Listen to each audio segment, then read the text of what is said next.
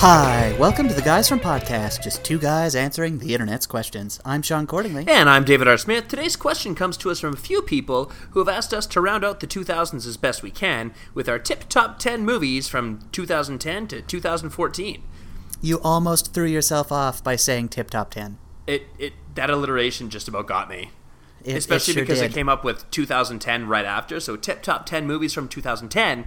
That's a lot of T's in that little stretch. So, but it's a nice alliteration. It is. Yeah, I'm really glad that we added the tip in the tip top 10. Yeah. Yeah. So we obviously can't go further than this for new movies because, well, 2019 isn't upon us yet. So we can only do 2015, 16, 17. Well, like a little bit of 2017. So this is as far this way as we can go with movies, which means that I guess next we have to get to movies from the 40s, and I'm still backwards? afraid to do that. Yeah. The way we're supposed to? Yeah. The way we're supposed to. Yeah. But I keep failing, so we're going to really milk this one for all it's worth. Well, and to be fair, we do also have our top 10 movies of the year lists that go up on theguysfrom.com every year, right? That is we are true. talking top 10 from 2016. We'll do one for 2017. All that sort of stuff we're already doing. So It's true, and I guess with that we have... Those lists are ever evolving, right? Because my list from 2015 might be different than when I wrote it, right? Because I've seen more movies from that year. And so by the time we get to 2015 to 2019, it will be drastically different than our top 10 movies from each consecutive year. Plus, it would be 10 movies and not 50. So, or in my case, 57. Or however many I saw in 2000. I think you did 7. 7, I think I saw in 15, so I had to do my top 5, including Aloha. I still, we should have just found you something and rented it and watched it, because whatever it would have been better than Aloha. I know, that was a foolish choice of me, but, you know, that was 2 years ago, and this is a different time and a different place, so. Yeah, literally. Speaking of different place, I tipped our hand there. This is our first try at recording remotely. I am doing this from my comfort in Lethbridge, and Sean is still at his apartment in Calgary. Yeah. So we're going to see how this is going. It seems to be going okay, and we figured a top 10 was a good way to kind of break our way into it. Yeah. Because we've done this countless times before, and there's already a thing in place. So I think the main change for anyone listening is we both should sound better. Yeah, theoretically. Because now I have the microphone that we've been using forever is focused on me and closer, so I shouldn't have as much variance. And Dave is using the Guys From purchased microphone. That's nice. That's got a nice ring to it. Yeah. Yeah, right? Exactly. So the only thing, I'm recording this in my kitchen because it had the most surface area, so it's a little echoey, but at least the sound quality is okay. And if it sounds too bad and you guys really, really hate it, then I'll try and record somewhere where there's more stuff on the wall, so there's more acoustics or something. But I think it'll be okay. Do you have any carpet in your new place? I have an area rug that I brought, and that's about it. Literally everything is either linoleum or laminate. Yeah. Oof, yeah. Okay. So my living room has a carpet that I might be able to use.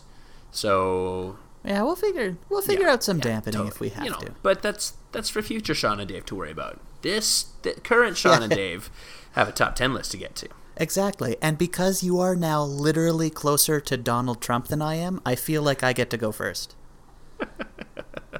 You moved closer.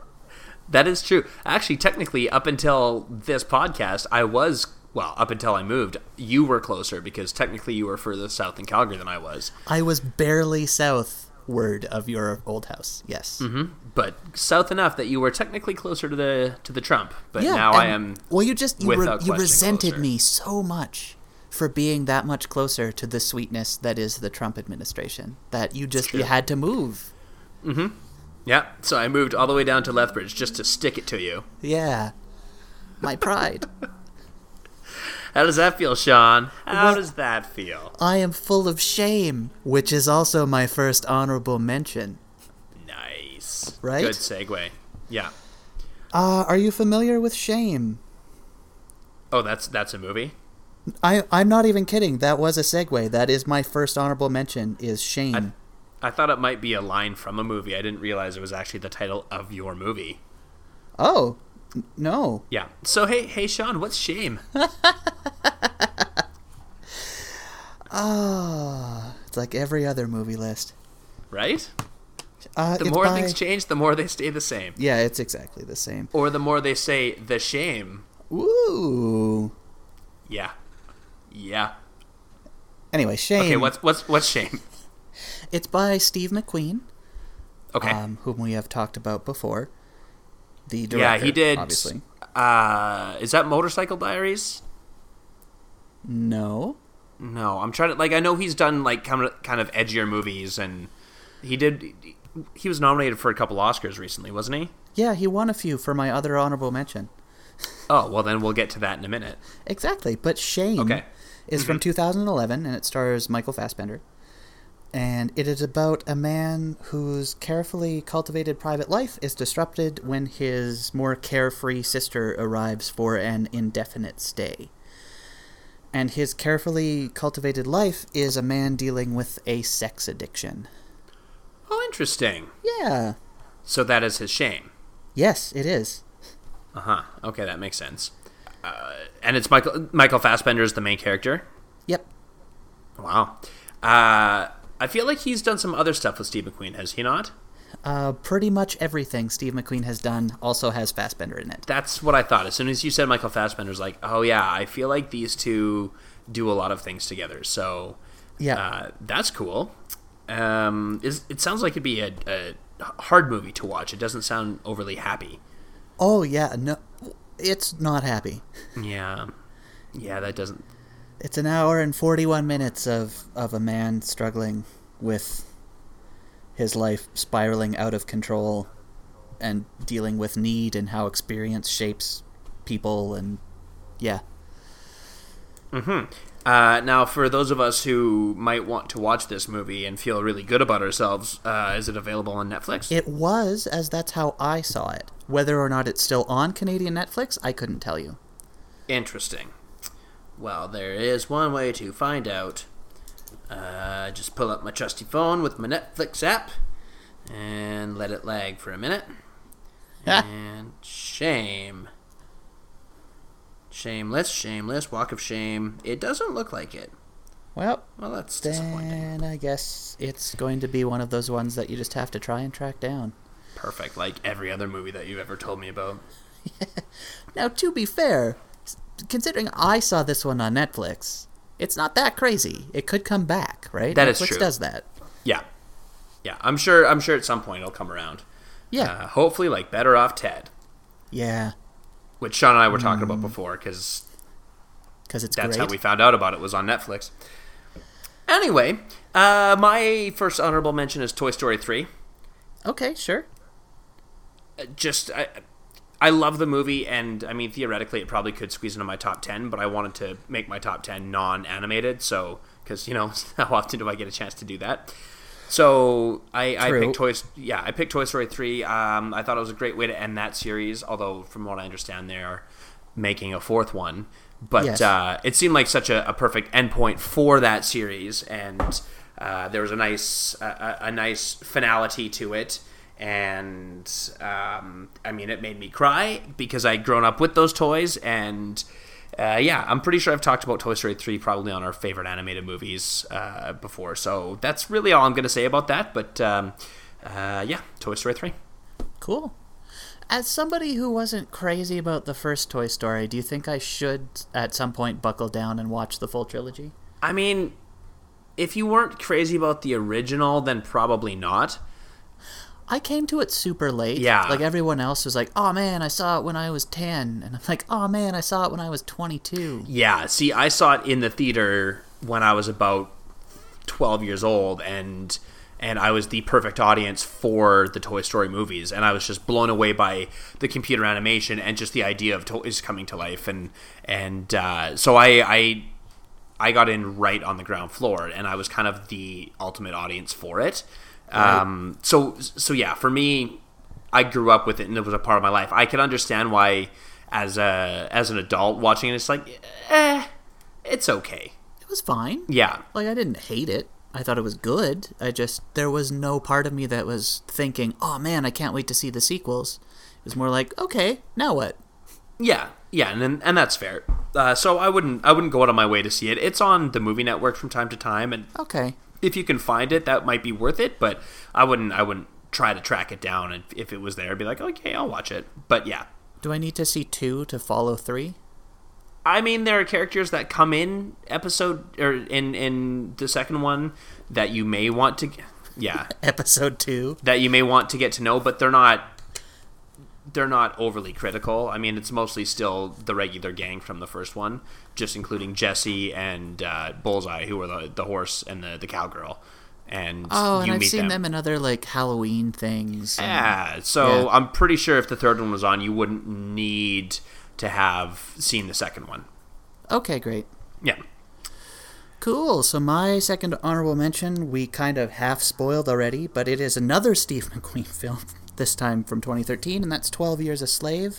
I think that was the one I was thinking of. I knew as soon as I said Motorcycle Diaries, I'm like, that's wrong. I know it's not right, but I knew it was kind of a depressing type movie, and 12 Years a Slave, that's the one I was probably thinking of. Oh yeah, compared to 12 Years a Slave, Shame is a romp.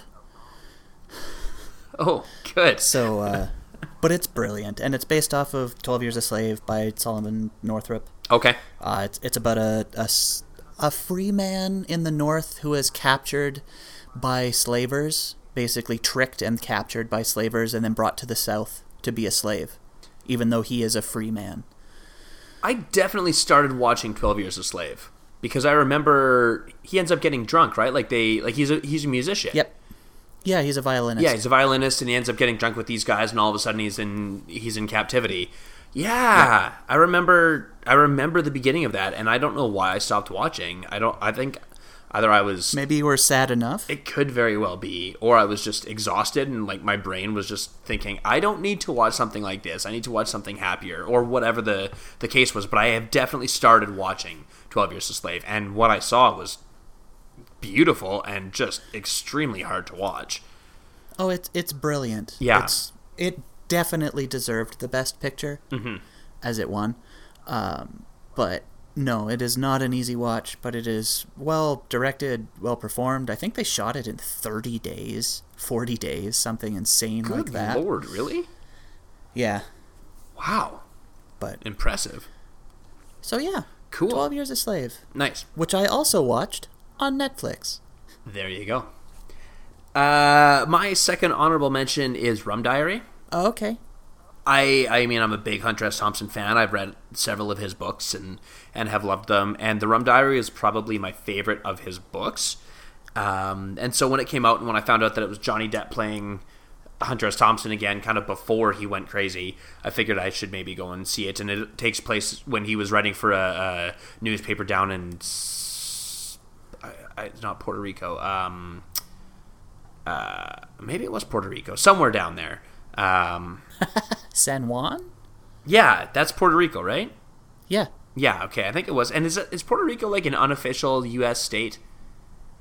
It's not a state, it's like a territory. Yeah, so like But it's a non-voting member of the United States. But it's the one that is kind of part of the United States, but not an official one of the states. Right. In so many words, right? Like a protectorate, basically. Yeah, okay. Then I think it is that one because they were able to go down and work there and everything, and whatever the situation was. But it was him working for this newspaper in San Juan, and it's a good little flick, and I really enjoyed it. I preferred the book, but and I preferred the movie version of Fear and Loathing in Las Vegas to The Rum Diary. Oh, but I still okay, sure. I still like the movie and figured that it warranted an honorable mention. Did I give you a copy of that? The Rum Diary? Yeah.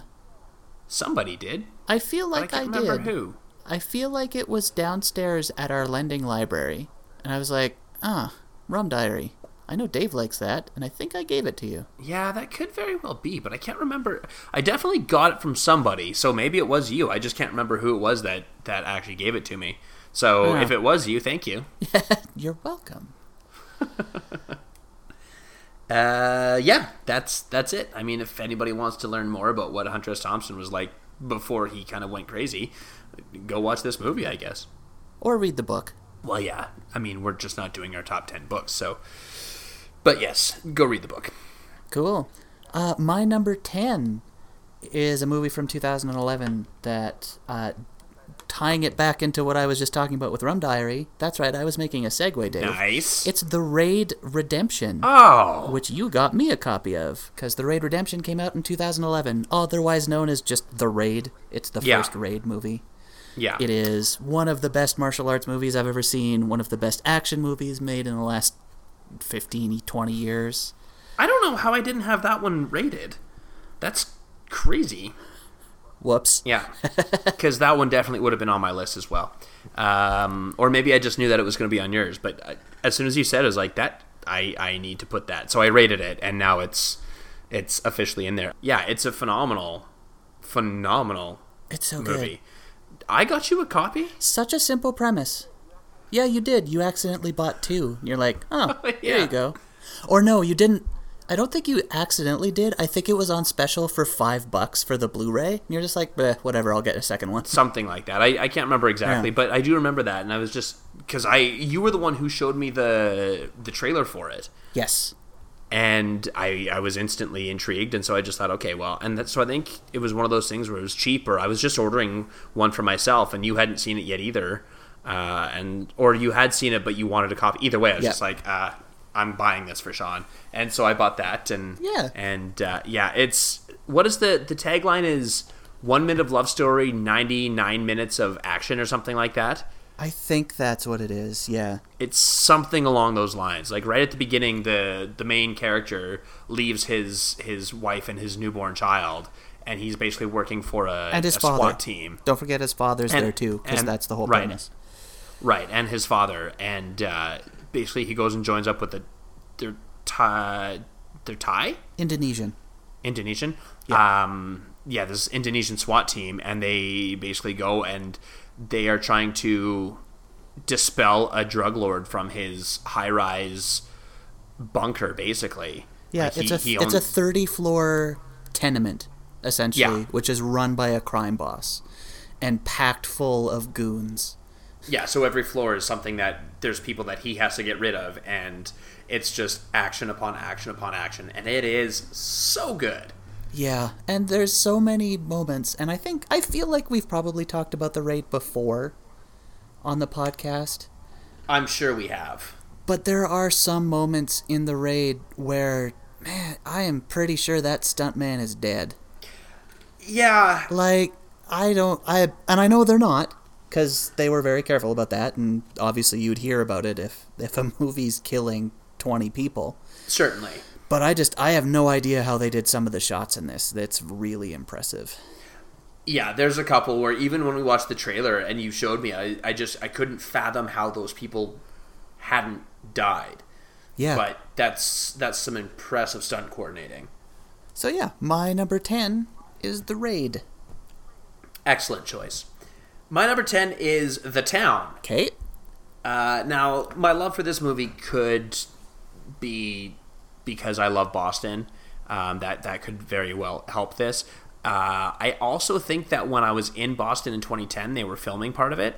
I don't know for sure.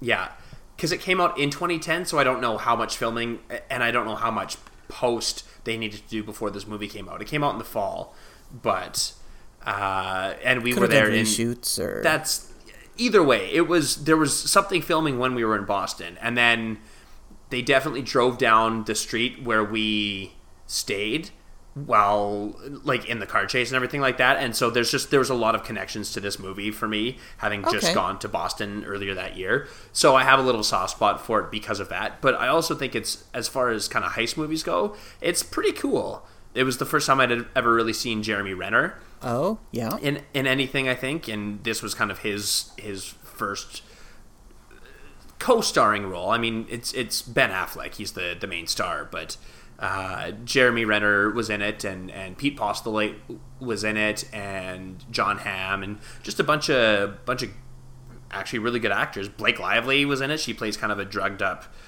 junkie from the neighborhood. And anyway, it's about 4 guys who get together and they rob banks in South Boston. Cool. And John Hamm plays an FBI agent who's trying to track them down. And Ben Affleck is one of the main guys who orchestrates the robberies and everything like that. And Chris Cooper plays his dad in one scene, and it's really good. And I don't want to spoil the end because it's not necessarily a movie that a lot of people have seen, but the last heist is real good, and I have a real soft spot for it because of what they rob. So I'm just going to leave it at that, and if anybody wants to go see it and then have a conversation about it, I will gladly get into a conversation about the town with you. Is the heist better than the Thomas Crown Affair? I mean, the heist itself is probably not as good as the Thomas Crown Affair because that's just a really fun one, but the location is better, in my opinion. Okay. Yeah. Mm-hmm. Sure. Which Thomas Crown Affair are you thinking of? The Steve McQueen one well, or the I've Pierce only ever Brosnan seen the Pierce one? Brosnan one, so that one. Is the Steve McQueen one better? It's different. Overall, as a movie, yes. Because Steve McQueen, Faye Dunaway versus Rene Russo and Pierce Brosnan. Certainly. Nothing against those two, but Steve McQueen and Faye Dunaway. Right. Yeah. It's also got a random multiple box shot polo scene in it. You know, like Sideways, where there's a bunch of different things going on at once. Yeah. 60s that, and have Steve McQueen playing polo or driving a dune buggy. And that happens in Thomas Crown Affair quite a bit. Awesome. So, that sounds pretty rad. Dune buggy. Yeah. But yeah, I mean, the rest of the Thomas Crown Affair, the reason why I don't really ever mention that is because the rest of the movie is kind of lame. It's just like one long love story. I mean, I just wanted to, once I saw that heist, it's like, yeah, that was very cool. Yeah. But the rest of it was only okay. The Man with Apple heist? That is a really cool heist. Yeah, very cool heist. And so, yeah, I would say that the heist is definitely better than the towns, but the location of the heist in the town is better than the museum in the Thomas Crown Affair. Okay. Mm-hmm. So it's aliens. Exactly. Always aliens. My number 9 is a movie I'm sure I have never mentioned before. What? By which I mean I probably mention it all the time because it's Melancholia. Oh, yes. Once again, it's one of those ones where I can't really remember which one it is. But wait, is that the space one? Is that why you said space or aliens? It's about a rogue planet destroying Earth. And it's the one where we know right at the beginning that Earth gets destroyed, so right? it is a 2-hour and 15-minute movie where you see the ending in the first 5 minutes. Right. Okay. Yeah. That's the one. As soon as you said, I was like, Melancholia.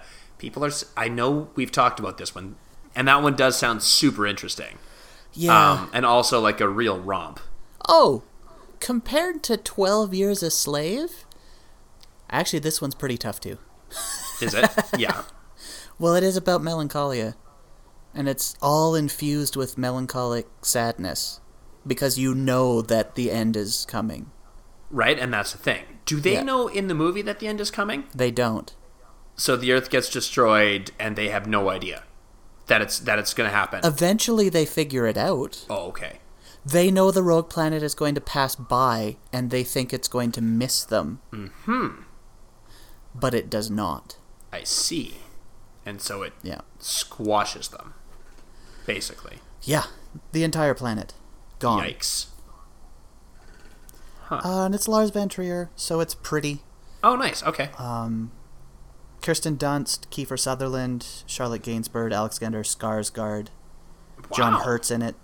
Yeah. That's a pretty good group of people. Yeah, it's got a good cast. And it's essentially in 2 parts as you kind of watch things break apart. It's complicated. It's a Lars von Trier movie. All of his movies are complicated. Like Fair Andy enough. Cristo. Right. So, okay. I'm just going to write all these movies down. That Melancholia. Perfect. I have no idea if or when I'll ever see these movies, because unless they're on Netflix or the Movie Network, there's a good chance I won't. But hey, at least if I have them written down, maybe I'll remember. Again, I'm pretty sure I watched Melancholia on Netflix. Oh, interesting. Okay. Well, But the problem is as I don't think it's there anymore, I'm watching them before they go away. I'm like, oh man, it's Melancholia. I watch it. Whereas then we do a list a year and a half later, 2 years later, and they're not there anymore. No, and that's the thing, right? Is unless you're texting me right away being like, hey, you need to watch this movie, there's a good chance that I'll miss it. Yeah, your PVR is so big. Right? Yeah. There's a lot of stuff on my PVR I need to churn through. Yes, there is. So that's my number 9, Melancholia. If you want to know more about it, go to the Most Underrated Movies article on the website, or any of the other times I've mentioned it, Visually Striking, other stuff too. So. Yeah, there you go. My number 9 is The Artist. Pretty sure we talked... Did we do foreign films before? I can't remember. I feel like we might have in the Lost podcast. Yeah, I've definitely talked about The Artist before, and I can't remember in which podcast. But anyway, it's a terrific film. It's a silent film star who is coming to grips. Is there... Now I'm getting this and Singing in the Rain confused. Is sound introduced in The Artist as well? Yep. Okay. And that's part of the thing is him dealing with the advent of sound on screen? Yeah, because he is a silent film star who rejects it, like a lot of them did, where they're just like, oh, sound's a fad. Right. It'll never spread everywhere and it won't be a thing. So he makes that big budget silent film that bombs because everybody's into sound pictures now, right? Right. But the woman that he helps to get into the industry becomes a sound star. Right. So her star is on the rise while his falls, and then she, to thank him for what he did, and also there's the love interest and that sort of thing. Naturally. Once he gets past his folly, or whatever you want to call it, then it becomes... That's when they're doing that, the song and dance picture at the end. Right. Spoilers, okay, I guess. Sense. Yeah, for a movie that came out like 7 or 8 years ago. 2011? Yeah, 6 or 7 years ago. Yeah, it's a great film. It was cool to see something done basically silent, and yep. I mean, for those of us who have only grown up in a generation where there's been sound and film, it's just nice to see something different, and I just thought it was really well done and a cool concept. And even people who I know who are not necessarily artsy type film fans really, really enjoyed this movie. So I just felt like it was accessible as well, which was nice. Well, what's really neat is that it used sound as a character as well. Like, even though there weren't sound... Like, he wasn't making sound pictures. Mm-hmm. There's that scene where he starts hearing sound. Mm-hmm. Mm-hmm. Where it's like, oh, and the movie kind of grows. It's very neat. Yeah, it's a very well done film. So did it win Best Picture? It did. Yeah, okay, which makes a lot of sense. It was definitely worth the win. Yeah, it was very, very good. Mm-hmm. So my number 9 is The Artist. Cool. My number 8 is higher on Dave's list, so we will talk about it then. Sweet. My number 8 is The Fighter. Mark Wahlberg and Christian Bale and... hey, Dave, where's this set? I don't know what you're talking about. It may or may not also be set in Boston, or I guess it's Lowell, Massachusetts, which is a suburb of Boston. Yeah. Yeah. So it's Massachusetts. It's probably people playing Red Sox fans. It's, I mean, starring a Wahlberg. I know, weird, right? It's another movie where Mark Wahlberg plays a character who is kind of an underdog and then rises and becomes a hero, basically. This was kind of his MO for a lot of the films he's done. I mean, Invincible and Rockstar and this one, and I'm sure there's a couple other ones. Like, there's a lot of these types of movies, but I really enjoy this one, and partially because of the story behind him fighting and training, but also the Christian Bale side, where he has, Christian Bale is a drug addict. I think it was crack. I think he was addicted to, and he was supposed to be the better fighter of the two, but he kind of put his career, he put his career down the drain because of drugs, and so he's trying to help spar with his brother, and and as a reason, instead he ends up going to jail and cleaning up. And it's a good movie. It's a really, really hard movie to watch. But compared to my list, no, compared to your list, it's fine. I just mean, as a general rule, like I think the drug abuse and everything like that. There's a lot of tough things there's a lot of subjects in here that are not necessarily happy subjects, but at the same time, it's a lot of it is about boxing, and that's I don't know. It's a fun movie, not a fun movie. It's just I was like, wait, that's the wrong adjective for that. It's a well shot movie, and I think Christian Bale won Best Supporting Actor for it. I believe he did. Yeah, which makes sense. I mean, the guy lost a bunch of weight to look like he was a drug addict, and did a very good job of portraying that brother and just the things that he did. And yeah, it's a good flick. Cool. Mm-hmm. Yeah. Is that easy to find? It's easier to find than Shame or Melancholia. Is it? I assume so. I mean, The Fighter, I'm sure it was on Netflix at one point, and so were all the movies you just said. Yeah, but I guess this one's just a little bit more universal, I guess, or more mainstream, I should say.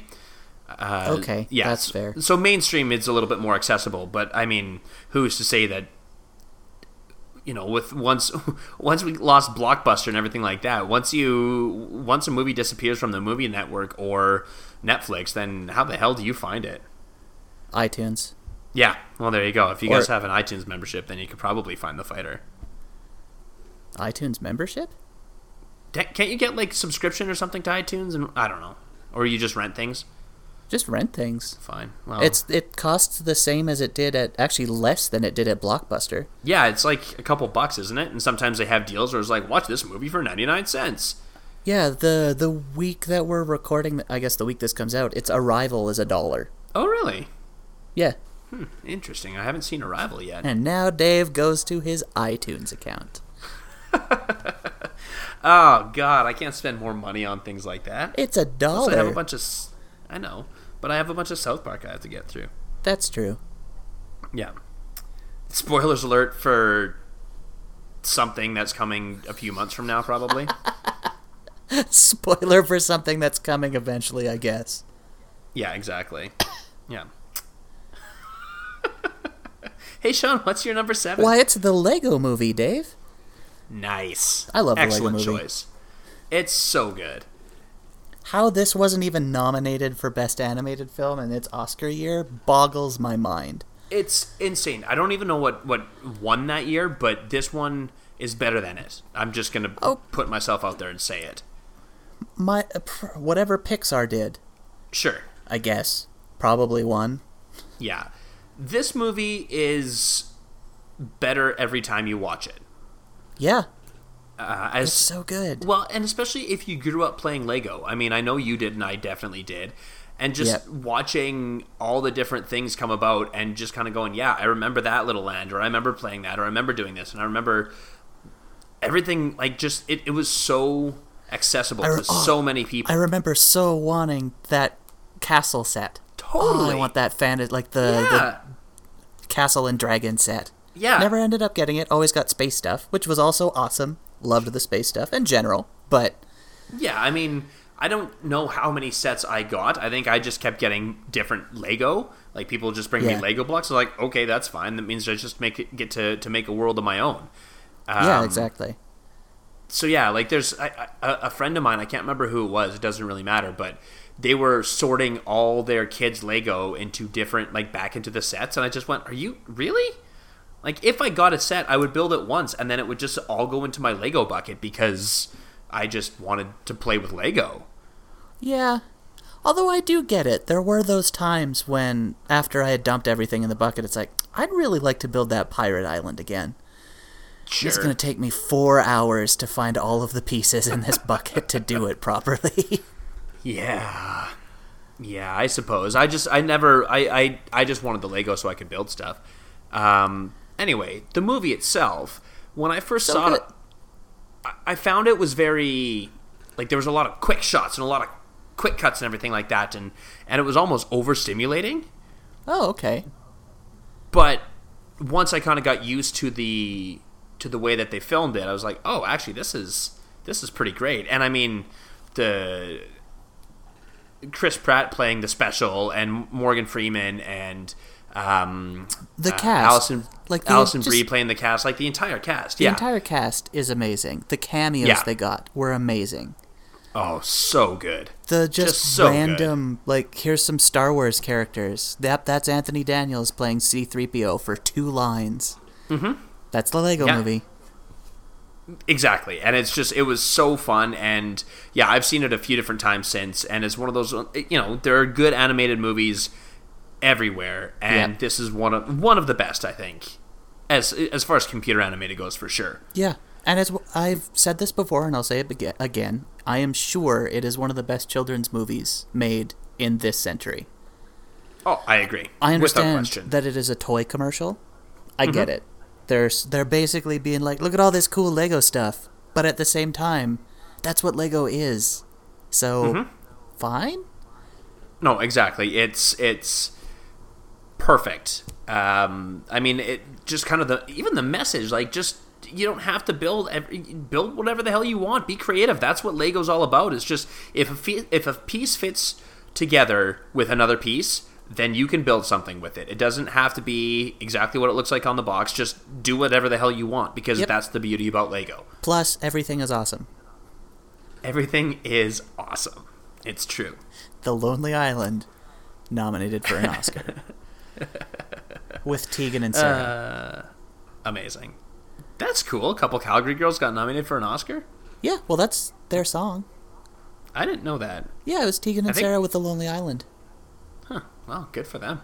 Yeah. Very cool. Anything else for the Lego movie? If you haven't seen it, watch it. There you go. My number 7 is Moneyball. Okay. Which does not take place in Boston. It takes place in Oakland. And then he gets flown to Boston. I know. As soon as I was looking, I was like, okay, so the town has Boston, the fighter is Boston, Moneyball has a little bit of Boston. But, I mean, it's Billy Beane getting flown to Fenway to talk about moving to the Red Sox after he's had that miraculous season and the 20 straight wins with the Oakland Athletics. Yep. But basically, it's, for those of you who haven't seen it, because either you don't think baseball movies sound interesting, or you don't like it's not baseball-y enough. It's a really, really good movie. Billy Beane is the general manager of the Oakland Athletics, and they have a crappy budget because they're the Oakland Athletics. Yep. And so he has to find a way to win without spending the money that the Red Sox or the Yankees do. And so he employs, I can't remember the guy's name, but he's played by Jonah Hill, and basically they approach it from a number standpoint and on-base percentage and sabermetrics? Yeah, sabermetrics. That's what the process is called. Yeah.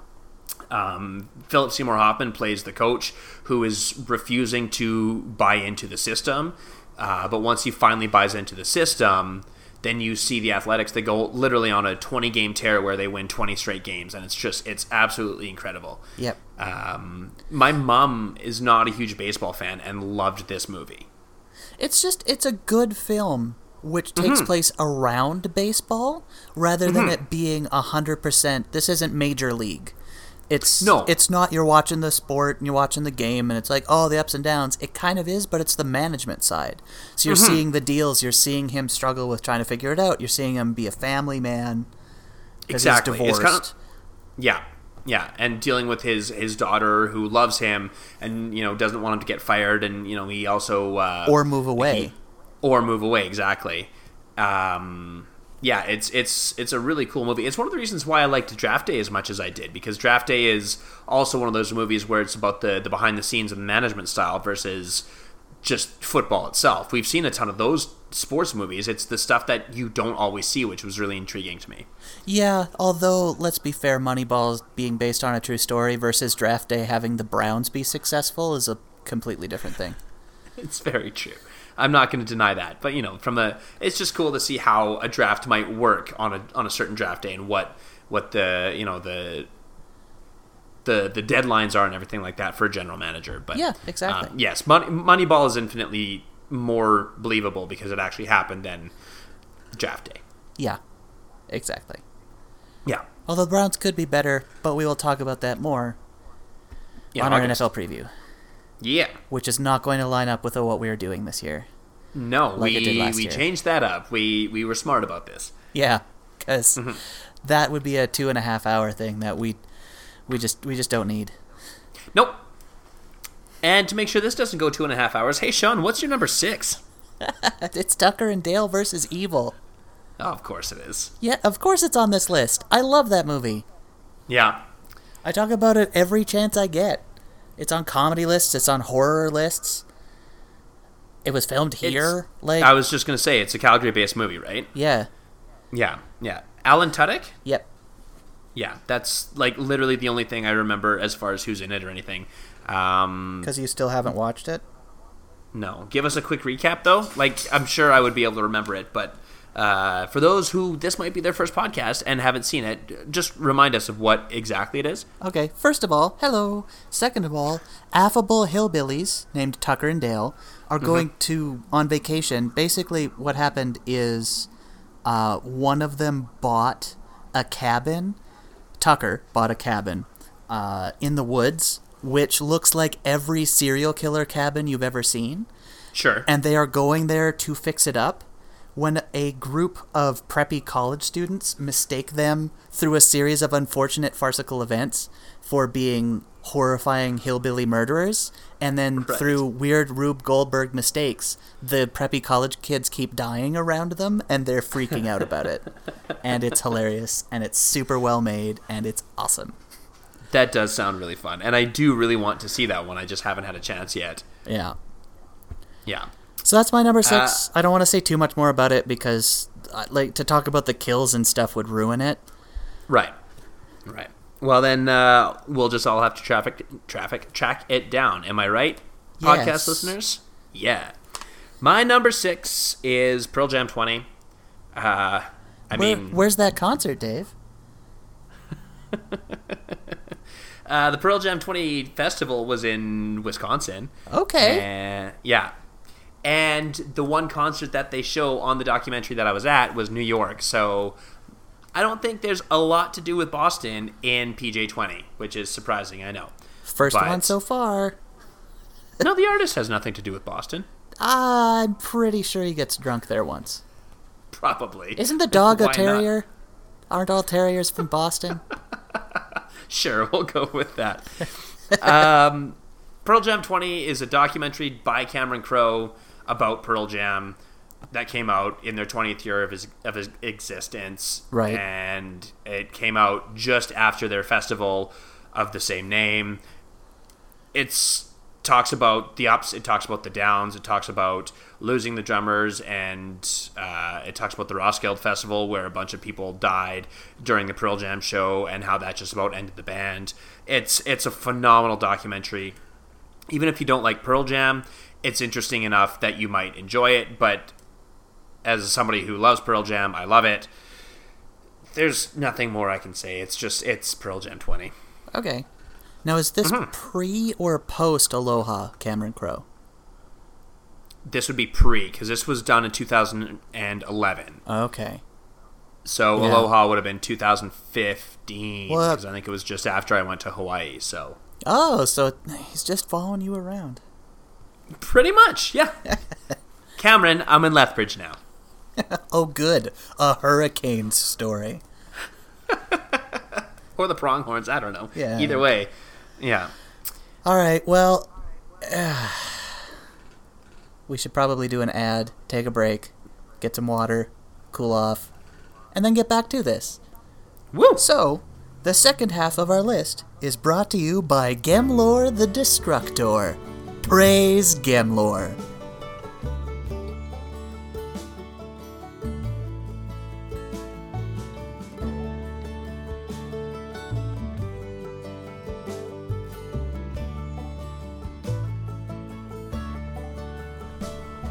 And we're back, and I'm going to jump right over to Sean for his number 5. Awesome. My number 5 is higher on Dave's list, so I'm throwing it right back to Dave for his number 5. Perfect. My number 5 is higher on Sean's list, so we're going to talk about that right now. Yeah, Inception. Yeah. So Inception is Sean's number 4. That was so Inception-y. My number 5 is higher on yours, so then your number 5 is higher. Blah. I know. It's crazy. I'm not surprised that this list is on both of ours, or this movie is on both of our lists. Yeah, it's so good. It's so good. I mean, I'm a big fan of. Now I'm blanking on his name. Christopher Nolan. That's the one. Thank you. I was like Christopher Reeve. That's not it, but I'm close. Well, you could also be a big fan of Superman. It is true. I do appreciate. Well, I mean, they're okay, but The I like 80s Batman Superman? better. Yeah, they're not bad. Yeah. Yeah. Anyway, I like the stuff I've seen of Christopher Nolan's. He's got a very interesting mind, I think. Yeah, and Dunkirk is coming. Oh my god, I can't wait for Dunkirk. I'm so excited. Right? Yeah, anyway, just the concept of this movie is phenomenal. Yeah. I remember I saw it with my brother. I think we saw a matinee one day, and we came out of the movie, and he was not too happy. He was pretty messed up as far as just trying to wrap his head around what had happened. Okay, And, sure. I mean, it is a very deep movie, for sure. And, Yeah. you know, like the movie itself, there are layers to it, and so you have to kind of unwrap the layers yourself, and it's Although it does explain itself very well. It's a lot of information about something that doesn't exist, so you have to process it super fast. certainly. And that's the thing, is because this is a made-up concept, but something that people kind of are aware of. Like, I mean, dreaming, that lucidity that comes along with dreaming. Lucid dreaming is a very real thing, but going from a dream within a dream within a dream, that seems a little bit unrealistic, but I don't know. And if you want to go between the dreams, you need a fireman because they can use ladders in dreams to go up and down. And I knew at some point it was going to get brought up. That South Park episode is amazing. It's so good.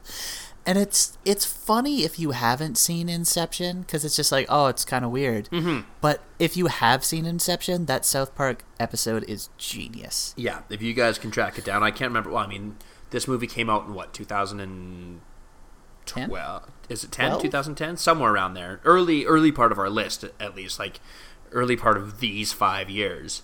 And so that South Park... 2010. 2010? Yeah, so that South Park episode came out 7 years ago, and it was just so good. Oh my god. Yeah. Randy Marsh made me so happy in that one. I mean, we all know how much of a... Yeah.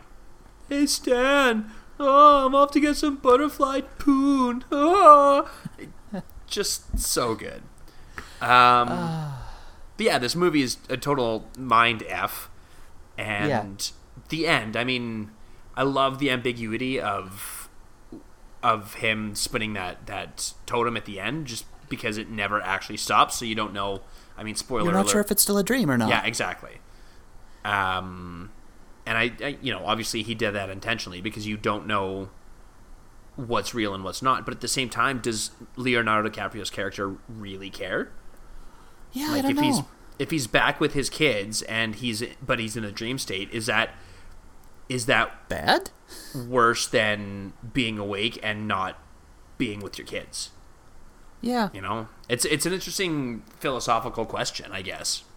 Would you rather be in a coma or a dream state for the rest of your life, but it meant that you got the thing you truly wanted, or would you rather be awake in the real life and not necessarily able to get that thing that you always wanted? That's just one of the many questions asked in 2.5 hours of movie. Exactly. That, and how awesome is Ellen Page, because she's pretty great in that movie. She really is. Yeah. Ken Watanabe, also awesome. Yeah. Yeah, I mean, I'm a big Tom Hardy fan, so I liked him, and I mean, Joseph Gordon-Levitt. Right? And Lucas Haas, was he the guy at the beginning? Was he the original architect? When they're in Mumbai? So. I think that's Lucas Haas. I think that's his name. He was kind of one of those guys, like, he was around in the early 90s when Leonardo DiCaprio and those guys were really young, and did a few different movies, but never really did much beyond that. But he was in Brick with Joseph Gordon-Levitt, and then he was in this. So I wonder if he and Joseph Gordon-Levitt are friends. He does a lot of indie stuff, though. Does he? Like, it's not that he's not working. Mm-hmm. Like, he's in The Revenant, right? Right, sure. So he did that. He did that Johnny Depp movie, Transcendence. Oh, I forgot he did that movie. He was in Lincoln. briefly in Lincoln. Yeah. So it's not like he's not working. He just, he's not the A-list celebrity that Joseph Gordon-Levitt and Leonardo DiCaprio have become, right? And or Tom Hardy. Or Tom Hardy, yeah. Yeah, so. Also, Cillian Murphy. Never forget that Cillian Murphy's in it. Yeah, and Pete Postlethwaite. Yeah. 2 Pete Postlethwaite movies on my list. Cause you just love that Pete Postlethwaite. Sure do. I actually really do. I was really sad, too, when he died. The guy was a good character actor. Very good character actor. Phenomenal actor. Yeah, he's just one of those guys. Like he had such an intense look about him, but he seemed like he was a pretty cool dude. So I was pretty sad to have seen him go, but it's the way it goes. But and lest we forget Michael Caine. Michael Caine had a nice bit part in Inception. Yes, he did. Yeah. So was he Ellen Page's? Oh no, he was his Leonardo DiCaprio's ex-wife's or dead wife's father, I think, right? Something like that, Something like that, yeah. Anyway. It's been a long time, actually, since I've watched Inception. Especially beginning to end. It's one of those ones where when it comes on TV, I'll watch for a little bit, and if it's a commercialized movie, then I'm definitely not watching the whole thing. But 3.5 hours? Blah. Yeah, but if it's one that I've come in halfway through, I don't necessarily need to see the whole thing, but I will watch a little bit and kind of go, yeah, that's good, and then move on and watch something else. Especially if Jeopardy's on. Because I'm 90. So that was my 5 and your 4. Yes. So that means now it is your 4. My 4. Which was my 8. Which was your 8. Good Lord, we're just jumping all over here. Yeah. That was also that South Park episode, right? Yes, it was. Okay. My number 4 and Sean's number 8 is the Grand Budapest Hotel. Yeah. We've definitely talked about this one before. Visually striking, yeah, that's what I thought. I mean, it's Wes Anderson. Wes Anderson is just... He has a motif unto himself. Particularly once he found his voice. I mean, if you see something like Bottle Rocket... Bottle Rocket? Yeah, it's Bottle Rocket. Yeah, okay. That's first with the Wilson brothers. The Wilson brothers, where they're thieves or they're criminals or robbers or whatever you want to call them. It's small okay. Time crooks. Yeah, small time crooks, and it's he hadn't developed his aesthetic yet. But then you get into something like, the Royal Tenenbaums or Life Aquatic and stuff like that, where there's things that are very symmetrical and just very elegant to look at and kind of ornate. Like it's high concept, high design. Mm-hmm. Yeah. Yep. And this movie, aside from the fact that it is beautiful to look at, it's a great, great film. Yeah, it really is. Intriguing storyline, and as all Wes Anderson movies have, there's a good storyline to it, and that's the other nice thing is, it's an interesting story that you want to follow. Yeah. And you're captivated by the people engaging in the storytelling. And is it Ralph Fiennes?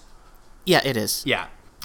So it's his story about just kind of being a world traveler, essentially, and why he is where he is. I wouldn't say world traveler, because he's the concierge.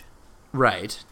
At the hotel. Right. Is it people coming to see him? Yes. I can't remember. It's been forever since I've seen this movie. He very rarely travels anywhere. He is the concierge at the Grand Budapest Hotel.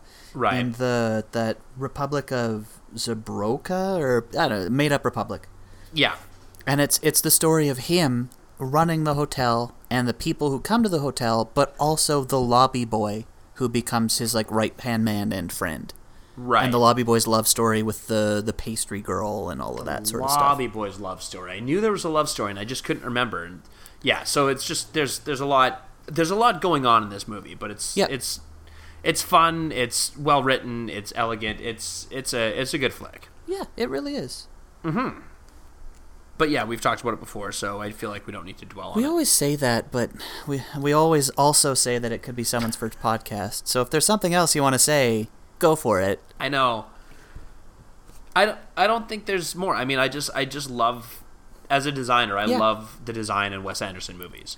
I did see, and I need to remember who it was that posted it on Facebook, but there was a link where people are finding things that in the world that belong in Wes Anderson movies and posting them. Yeah, and it's very cool just seeing all the different staircases and everything like that look like pink sides and everything, and it looks exactly like it should be in a Wes Anderson movie, and it makes me so happy.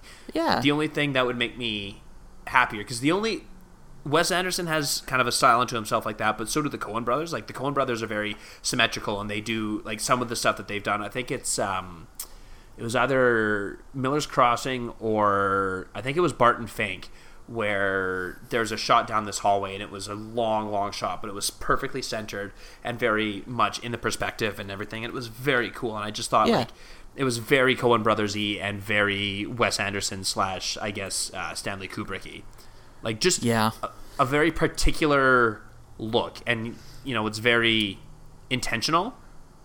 Oh, yeah. The work that they put into it, and I appreciate that sort of attention to detail.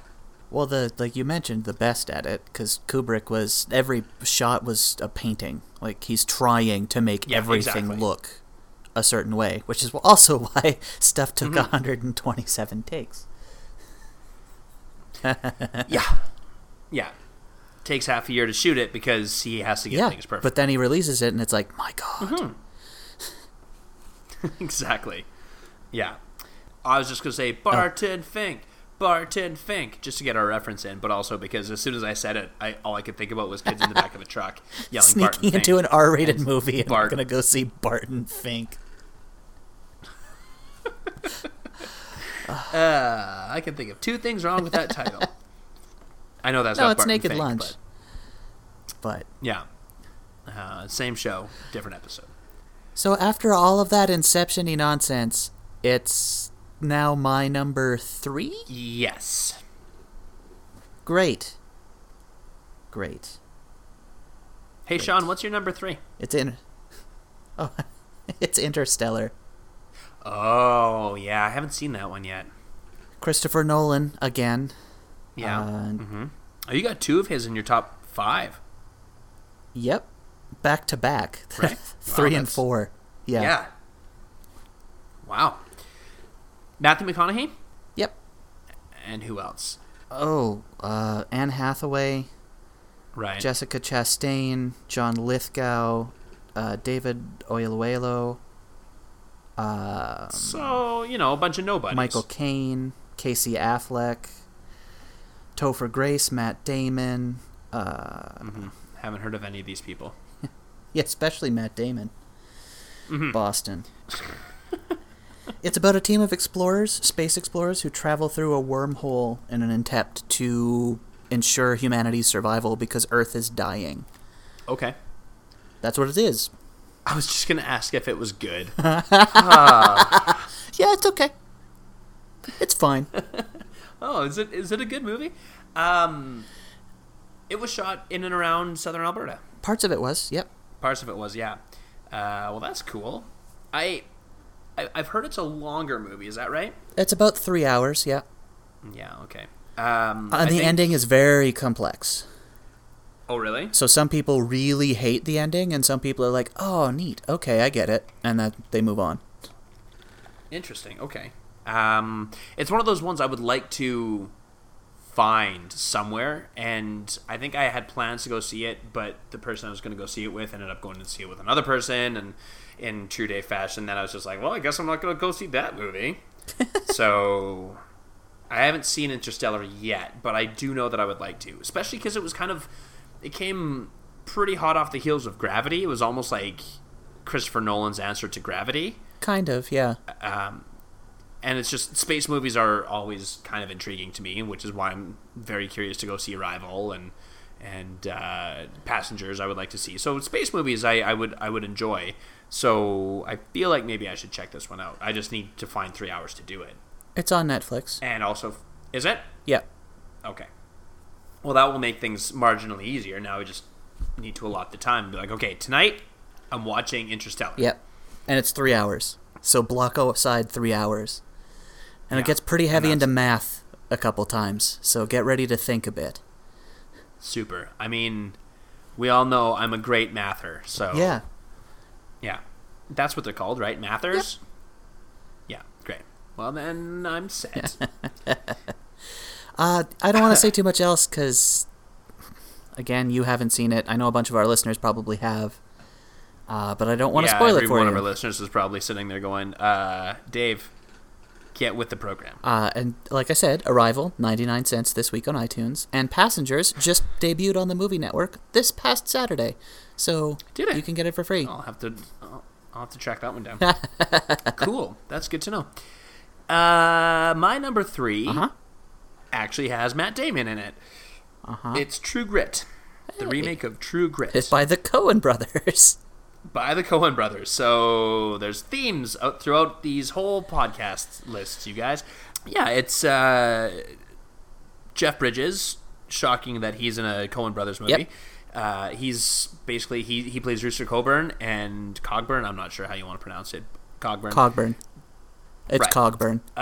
So this is the remake of the John Wayne film that came out a few decades prior to this, and basically it's about a girl who is trying to get money and reparations for her murdered father, and she wants to get the man who did it, and she hires Rooster and a Texas Ranger named LaChief to go and help her, and it's the antics that happen throughout their trip.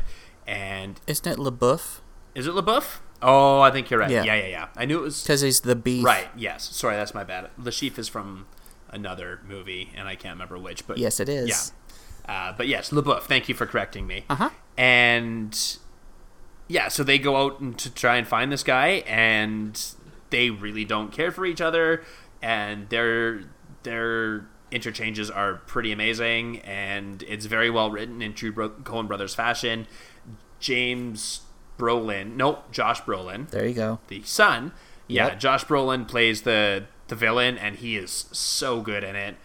And I mean, it's the Coen brothers. It's witty repartee and cool looking scenery, and I mean, I've seen bits and pieces of the original True Grit, so I would like to see it in full just because I would like to compare them. But man, it's a fun movie. I saw it for the first time in the theater and just fell in love with it. It's just really well done, and I think it is on Netflix. It used to be, at least, because I watched it once or twice on Netflix, and man, it's a spectacular film. So it's all things Dave. It's a Western. It's got Jeff Bridges in it, and it's done by the Coen brothers. Exactly. Like it. As soon as it came out with those 3 pieces, I went, well, yeah, I'm gonna watch this. I mean, if it started in Boston, that is the only way it would go higher on your list. It's true.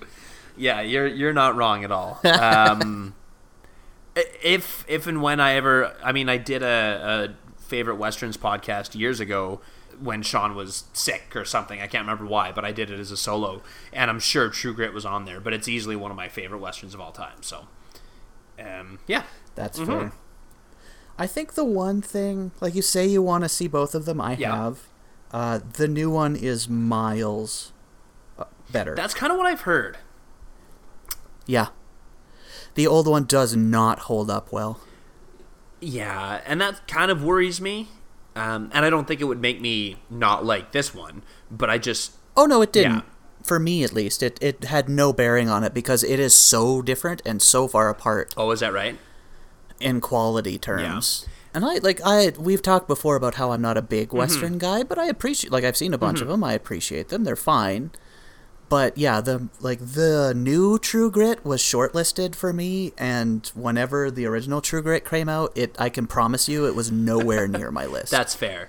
Well, and the fact that it was even shortlisted for you in these 5 years is a testament to how much you enjoyed it and how well done it is. Yeah. Yep. So, okay, well, that's cool. It is an excellent film. Yeah. I mean, and for me, I'm not going out of my way to see a lot of John Wayne movies, but this is not necessarily the one I would go see first. I know there are better ones that are worth investigating before this one. So if it's on, I might PVR it just to watch it, but it's not one that I'm gonna go out of my way to see. That's fair. Number 2. Yeah. I have talked about this movie a lot. Okay. It is called The Wind Rises. Do you remember the title? An animated film by Hayao Miyazaki. Okay. It is about Hiro Horikoshi. Don't know why I stumbled on that. And he's the man who designed the Zero. The plane.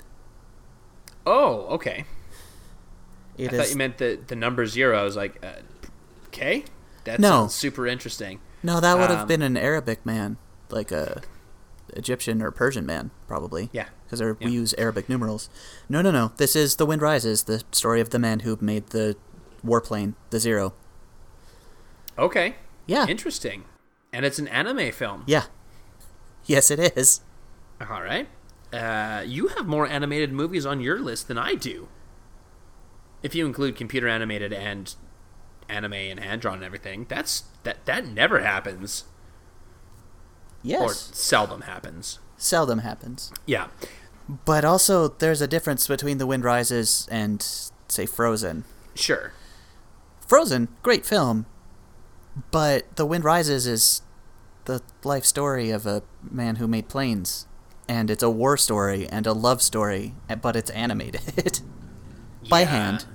That sounds pretty incredible. It's amazing. I love this movie. I have talked about it in top 10 animated films, and it'll in my top 10 underrated films, and my top 5 underrated films from this era article, and I talk about this movie all the time. So to tell any more is just kind of silly. It's literally about the man who makes a plane, but it's brilliant. So, fair enough. Well, that's very cool. Yeah. How did you track this one down? Is it on your anime website thing that you have?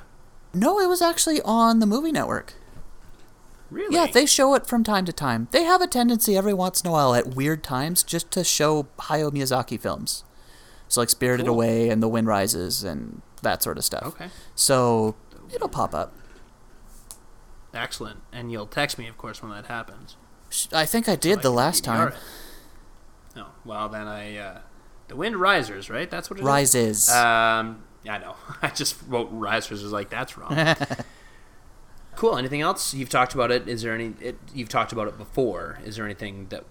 I talk about it a lot. To say anything other than what I have said would probably spoil it.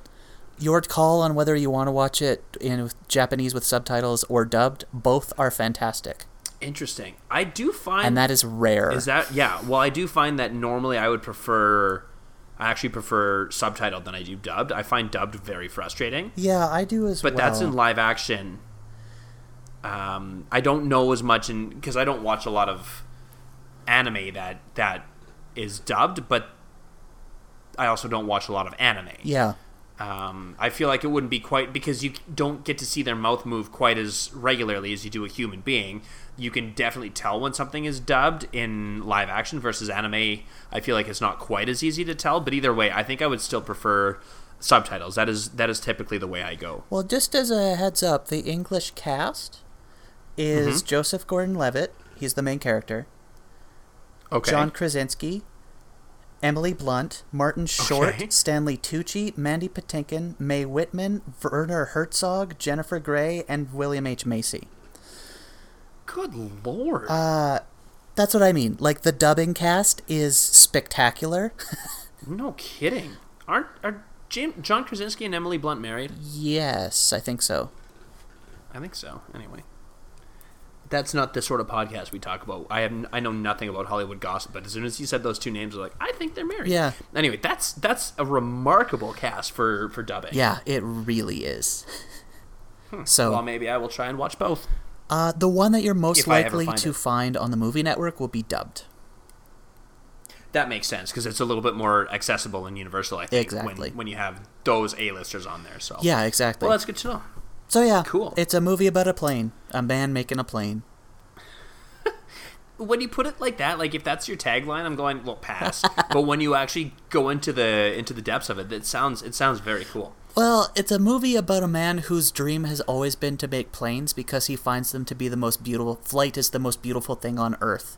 But at the time in Japan, the only people he could work for to make planes was the industrial complex. So he's forced to make military planes. So his goal is to make beautiful planes, but they are for the military. Yeah, you almost sacrifice your morals to be able to do what you want to do. Like it's just such a tough thing to compromise your values, but at the same time it's like, do I really want to do this, which has been my dream my entire life, or do I want to not and know that I wasn't part of the war machine. Right. Whew, that's quite the dilemma. So does that sound better than It's a Story of a Man Who Makes a Plane? Oh, absolutely. Yeah, I mean, I was going to watch it regardless, but now that gives it a little bit more pizzazz. Yeah. Okay, so my number 2 was somewhere on your list, right? That's what I thought. Okay, Guardians of the Galaxy, another space movie. Space movies. I mean, it's a Marvel, so it's a comic book space movie. Yep. With Chris Pratt, but it's spectacular. Yeah. I remember seeing an ad for it. I guess it would have been because it came out in the summer of 2014, I believe. Pretty sure you're right. Yep. Yeah, it had to be 2014 because there's no way that it was any later than that. Anyway, so yeah, it came out in the summer of 2014. I remember earlier that year sitting and watching a movie and saw a preview for it, and it was kind of just the lineup. And so you saw Groot, and then you saw Gamora. Is that? Yep. Yeah, Gamora. And then you saw Rocket, and then you saw Chris Pratt, and they were just going through the lineup, and it was just, even that was intriguing to me. And then when I actually went and saw that movie, I just absolutely loved it. It was so well done. Yeah.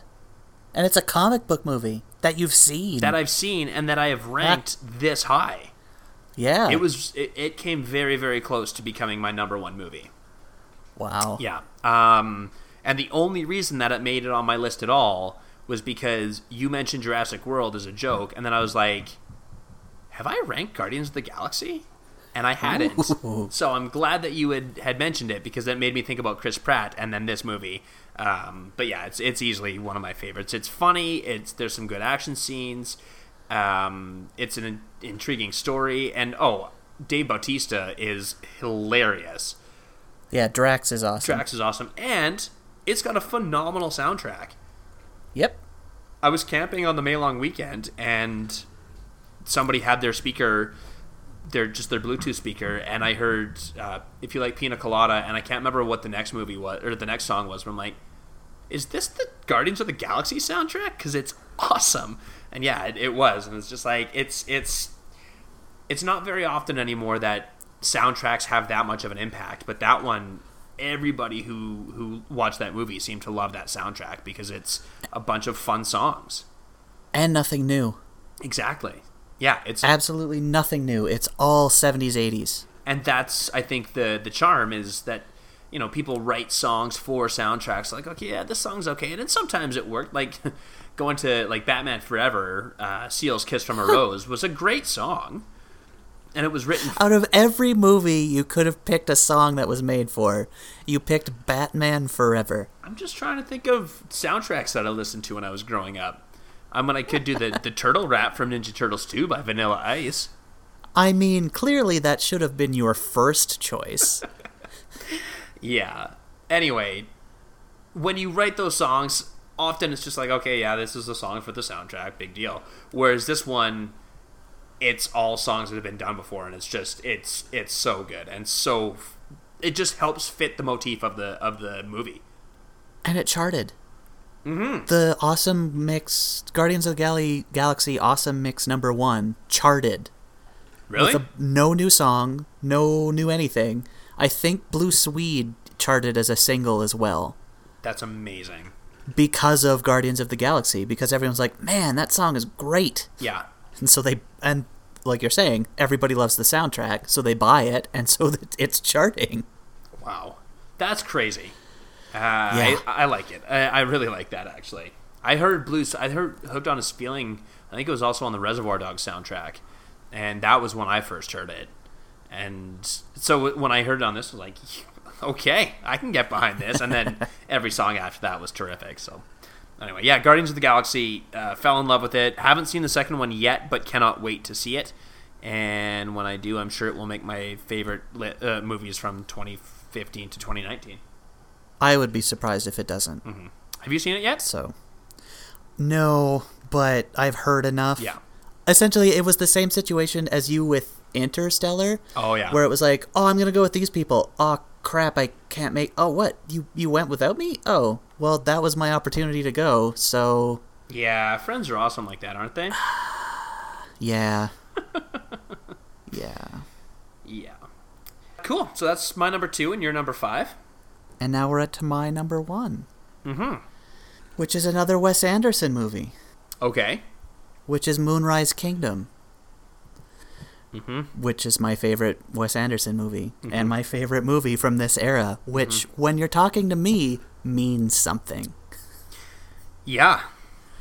Yeah, so there's definitely a theme here. And, I mean, along the theme of every other list we've ever done, I have not seen Shaun's number 1.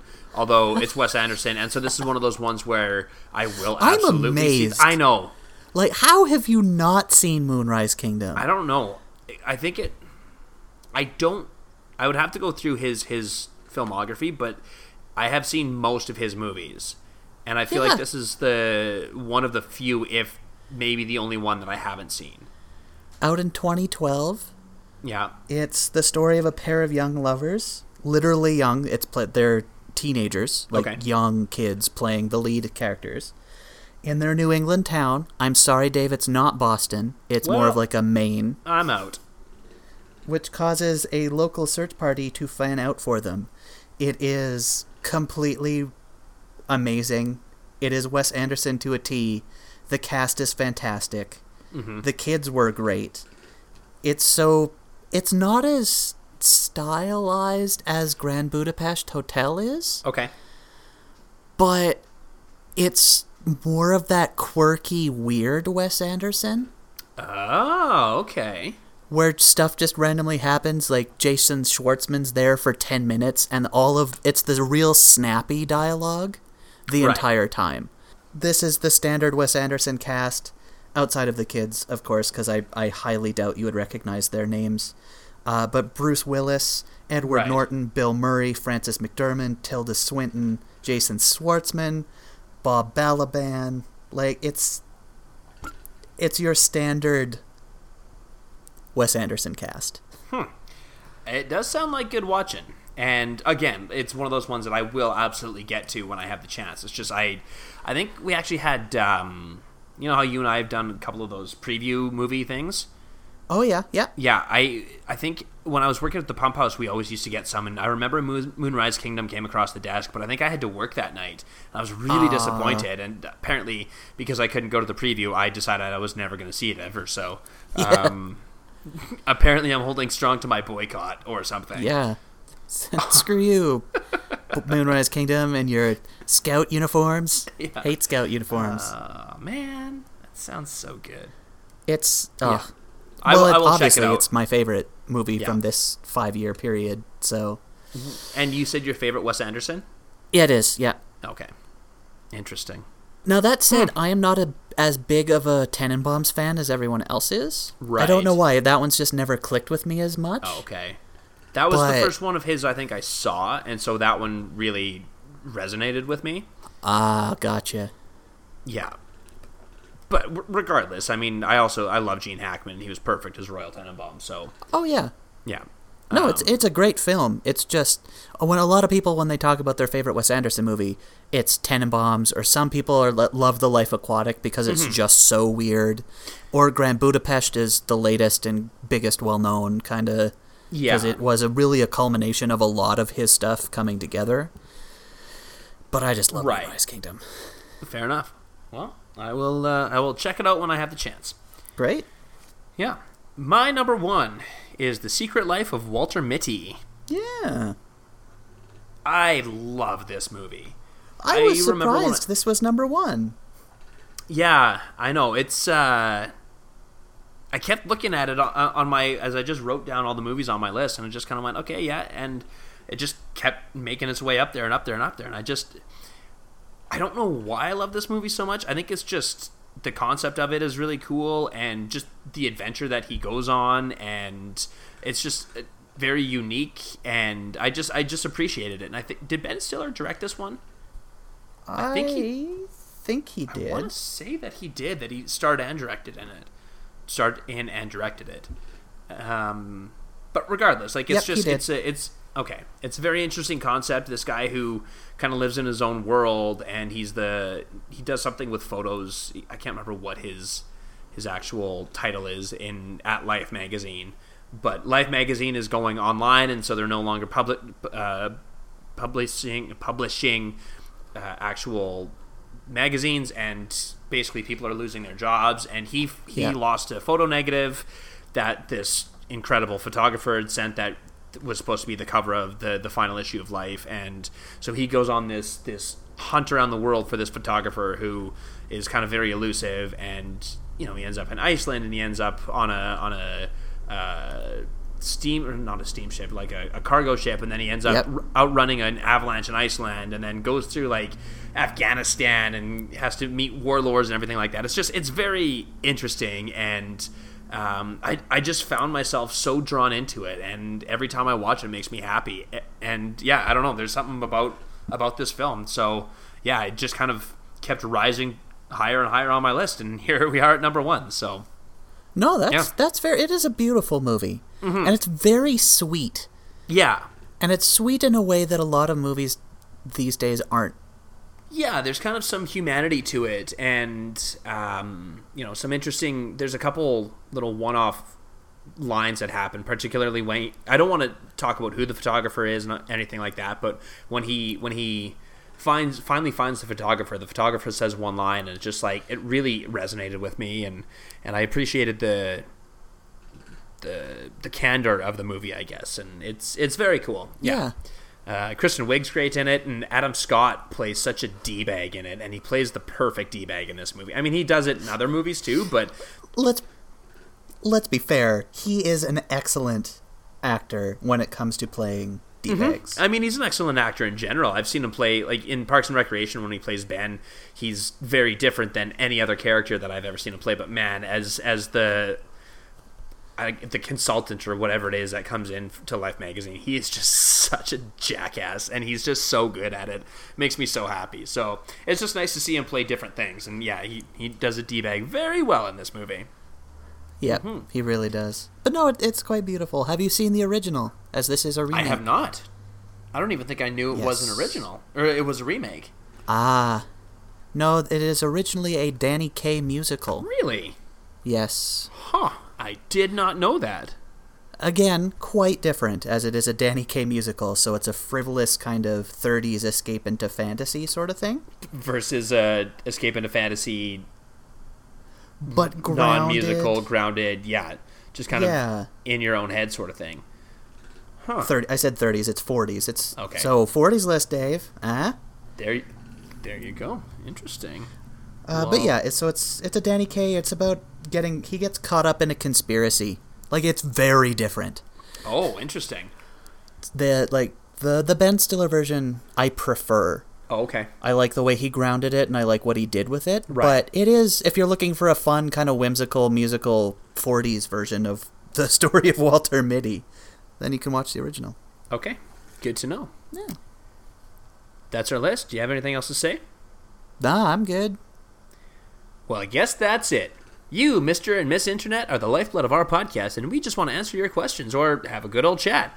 Do you want to talk to us on Twitter? I can be found at David Ron, that's Ron with 2 N's. Sean is at Sean Cord, that's Sean with a U. And we are at Guys From Podcast. Email us at guysfrompodcast@gmail.com. I'm going to say that again, guysfrompodcast@gmail.com.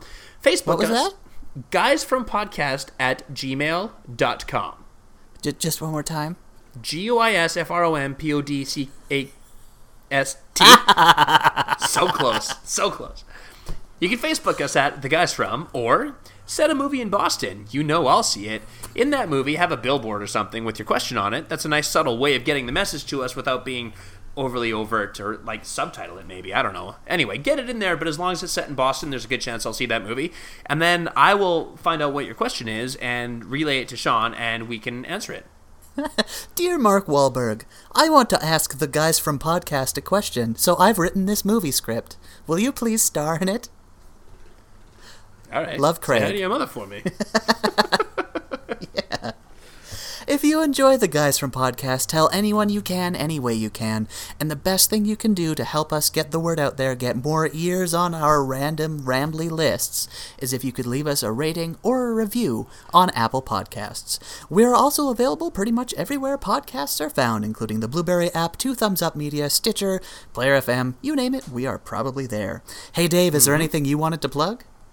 Shaun played it before we started recording, and now it's in my head. I'm pretty sure I also pitched this in episode 132, but, I mean, sometimes you can repitch something, and I'm gonna. You should probably listen to Feels Like the First Time by Foreigner, because this kind of felt like the first time we were doing a podcast. So, do it. Do it now. Shaun? On our website, www.theguysfrom.com, aside from hosting this weirdly longer than I thought it would be podcast, we also write articles on things like music. That's indie music every day, throwback tracks every Thursday, gaming, we keep mentioning South Park stuff, we're probably going to write about South Park soon, there's Simpsons stuff, there's a whole bunch of things you can read on the website. And where can they find all that again? www.theguysfrom.com. One more time? www.theguysfrom.com. Oh, yeah, okay, right. Head to ihorror.com for all of your horror news, interview, and review needs. And speaking of doing things in the pitch section that we do all the time, watch some of the movies you haven't seen from our lists. Probably mine. Like those Steve McQueen ones I talked about earlier, because those are a bit lesser known. 12 Years a Slave, maybe not so much, but Shame. Yeah, I haven't heard of it until today. Exactly. Yeah. Special thanks to The Sweets for our terrific opening music. Check out their website at www.wearethesweets.com. Also, special thanks to Kevin MacLeod at incompetech.com for our takeout music called Fireflies and Stardust, as well as our ad music today called... Oh, no. That's wrong. The takeout music is something different. I can't remember what it is. Fearless First. Fearless First, yep. Yeah. Fearless First. I recorded over... Or I typed over the wrong thing. The takeout music is called Fearless First, and the ad music was called Fireflies and Stardust. So that's the way it should be. Yeah, that's it. Yeah. Also, just one final quick little thing. Congratulations to the captain of the Calgary Flames, Mark Giordano, who on Wednesday evening won the Muhammad Ali Humanitarian Award. He was amongst people like Larry Fitzgerald and Ernie Els and maybe Curtis Granderson from the MLB. The fact that a guy from a small-town hockey market was considered the best humanitarian of all the professional sporting world is a pretty incredible honor. So congratulations to him for that one. Yeah. This has been episode 176 of the Guys from Podcast.